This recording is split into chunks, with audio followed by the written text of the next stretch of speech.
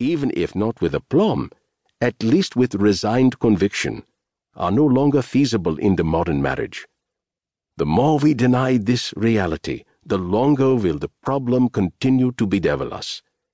What is urgently needed is for people engaging in married life to understand what they need to do to get the best out of it. Put differently, they need to understand that, just as in corporate life, smart work yields better results than hard work, so too is the case in married life. I have also noticed that the last couple of years have seen the emergence of a new type of service provider, the marriage educator or the marriage coach. Whether or not this kind of service helps is too early to tell. But the fact that it exists at all is an indicator of how actively couples are seeking solutions. So if anybody tries to tell you that marriage is no longer a relevant institution, don't give credence to it.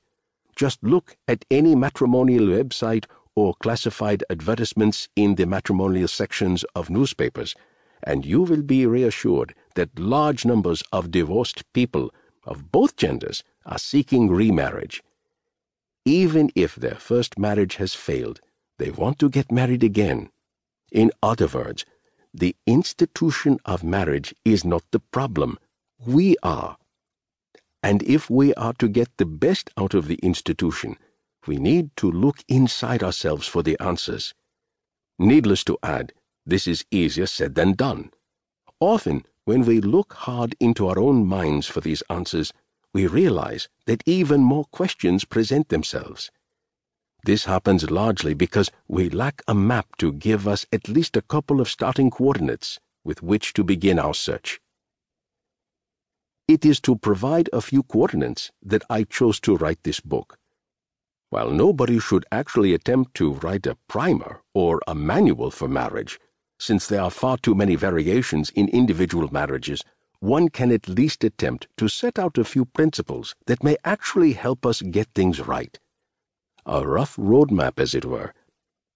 And hopefully, when a couple starting off on married life reads this, they will be able to find it easier to steer their marriage in the direction they are comfortable with, rather than in the direction they are being exhorted to by forces around them.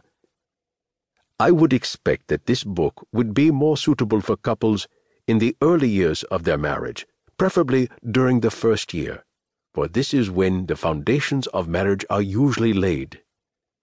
That apart, what the reader may expect to get out of this book is a different way to look at marriage and how this understanding can help both partners format their relationship in a manner that works well for them. Also, the reader may be able to identify with some, if not all, of the stories that represent the experiences of newly married couples from different parts of the country. Needless to say, the stories are all fictionalized composites. By this I mean there's usually some basis to the experience narrated, but the identities of the people have been protected by fictionalizing the events described. Also, I might add, I use the term marriage to refer to any committed relationship between two people, usually a man and a woman.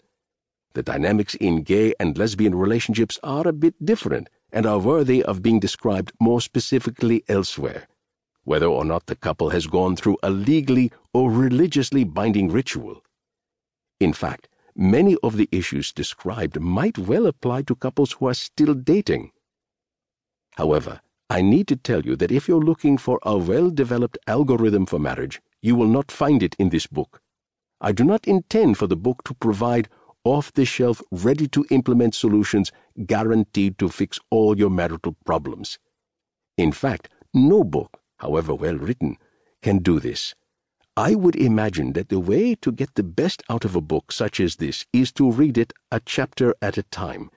Introspect a bit, see whether and how the insights you obtain relate to your own situation. Have a discussion with your partner, and then decide whether or not both of you would like to change your thinking and behavior on the subject covered by the chapter.